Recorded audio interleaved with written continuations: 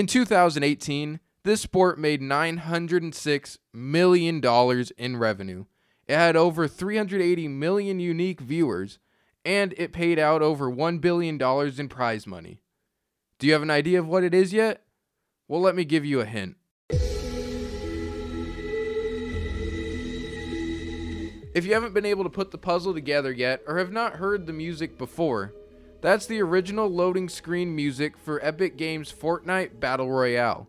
Esports has been one of the largest growing industries over the last half-decade. Yes, you heard that right. Video games are becoming one of the top choices among kids all around the world. With over 150 million Americans playing video games in 2018, and even more playing games around the world, it's time to start paying attention to the gamers. I met up with John Pierce, director of Player 2, an esports brand consulting and marketing firm, and teacher of the business of esports at Arizona State University, to talk about why esports are so popular.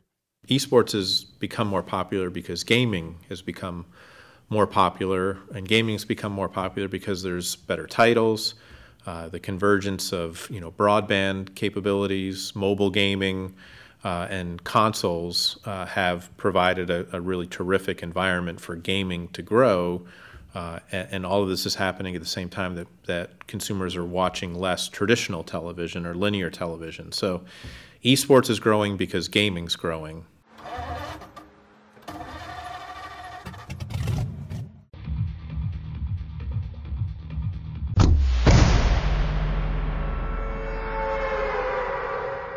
I spoke with Candace Colleen, co-founder and head of team negotiations for the Colleen Agency, a new group that is focused on the representation of professional esport athletes. I think the first thing that's important to acknowledge is that gaming and esports have existed for a long time, right? I mean, going back to the days of competitive StarCraft in Korea. League of Legends has been around for almost a decade. Yeah. And so there's always been this culture and community that have existed, and what we've really seen, obviously, is an exponential rise in viewership and attention from sort of the mainstream sports media. And I think we could attribute that to two things. Right? One is just improvement in technology, making it easier for viewers to watch at home, making it easier for players to play from home, to host offline events, and the second factor would be just a tremendous buy-in from game publishers in recent years, right? Riot Games has pumped a lot of money and resources into promoting League of Legends to sort of evening the playing field across all of its different regional leagues, and obviously Blizzard, with the creation of the Overwatch League in the last 2 years, has put a lot of money and resources into making that an international competition. The newest wave of gaming that is taking over the gaming community has been Battle Royale style games. Battle Royale games are games where a certain number of people jump into a map and battle it out with one another to be the last man standing. The leaders of this genre of gaming include PlayerUnknown's Battleground, better known as PUBG, also Fortnite, and the recently released Apex Legends. The free-to-play Fortnite exploded in popularity in 2018, raking in over $3 billion in revenue and amassing a player base of over 40 million players around the world. One of the more recent games to steal the hearts of gamers is Apex Legends. Just like Fortnite, another free-to-play game that in its first week saw over 25 million players download their game. I spoke with Danny George, Vice President of the Arizona State University esports team, to get her thoughts on the free-to-play model of video games. Yeah, I mean, that all has to base on microtransactions. So those companies are betting that their players and their fan base are going to do microtransactions in order to get money, but I think having that free-to-play option really does increase people that just want to play and have a casual time. And the reason I play Apex or any Battle Royale really is just because my friends do, not because I technically like it. So I had a hard time spending money on Blackout. I haven't even bought it yet, but I do play Apex and Fortnite more because it is free. Another beneficiary from the surge in popularity was the streaming platform known as Twitch.tv. The increasing amount of gamers meant more people streaming their games for others to watch, which also boosted the amount of players playing the games. In 2018, Twitch saw 560 billion minutes watched, up 58% from 2017. 3.4 million unique broadcasters every month on average, up 70%, and saw 41,100 average concurrent viewers on live channels, up 67%. One of the main reasons Twitch has seen the surge in usage over the last few years is because of people cutting cords on their cable packages and moving to streaming services. An estimated 33 million people ditched their cable packages for streaming services like Netflix, Hulu, and now Twitch.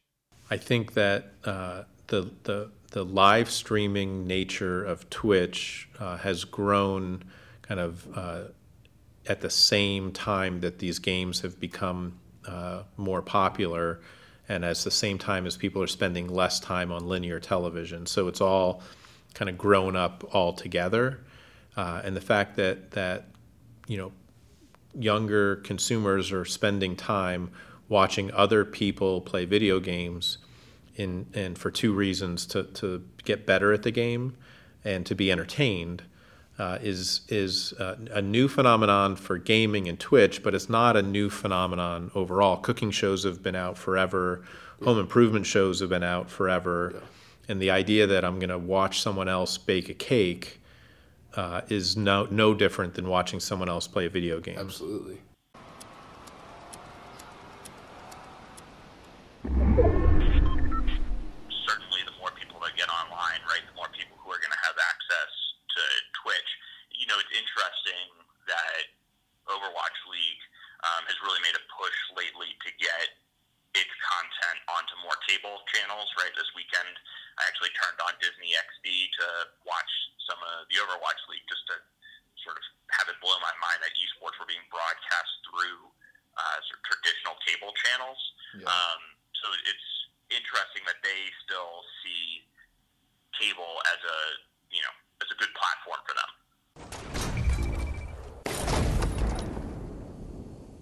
I had a chance to catch up with Donovan Parr, the community manager of ASU's RuneScape team and a member of the Division I PUBG team, to get his thoughts on Twitch and the relationship it has with television. Personally, for me, I have not watched television in probably the last 2 years, because if I'm watching something, it's usually a stream, like watching Shroud or whatnot, even like smaller streamers. But it's also like you have your big name streamers that you watch for content. You know they're old, reliable, they're always going to be there. But then you can also like dive down into some smaller streamers, support, become a community, part of a community, and people really like becoming a part of a community, especially for a game you like or a person you like that broadcasts.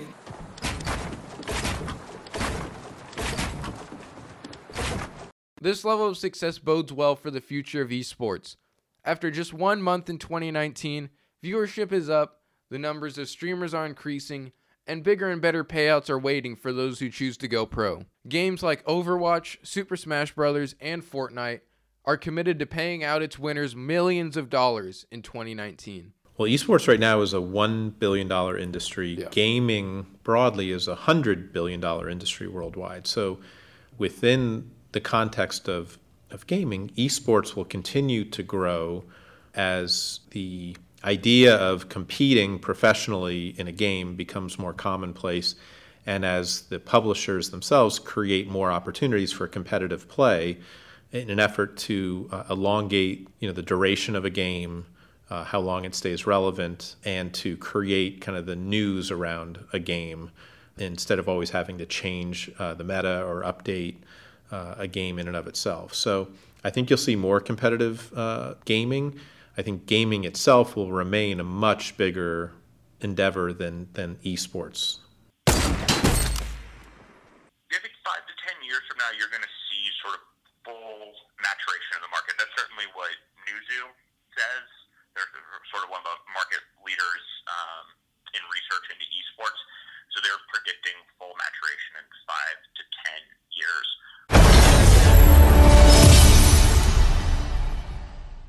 Whatever the future may hold for esports and aspiring gamers everywhere, wherever it goes, it appears to be, for now, on the up and up.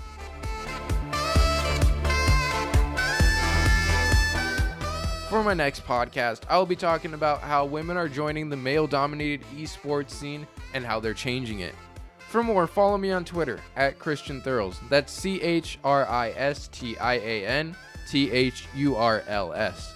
For more Cronkite news and Cronkite sports stories, check out cronkitenews.azpbs.org. For Cronkite Sports, I'm Christian Thurley. See you all next time.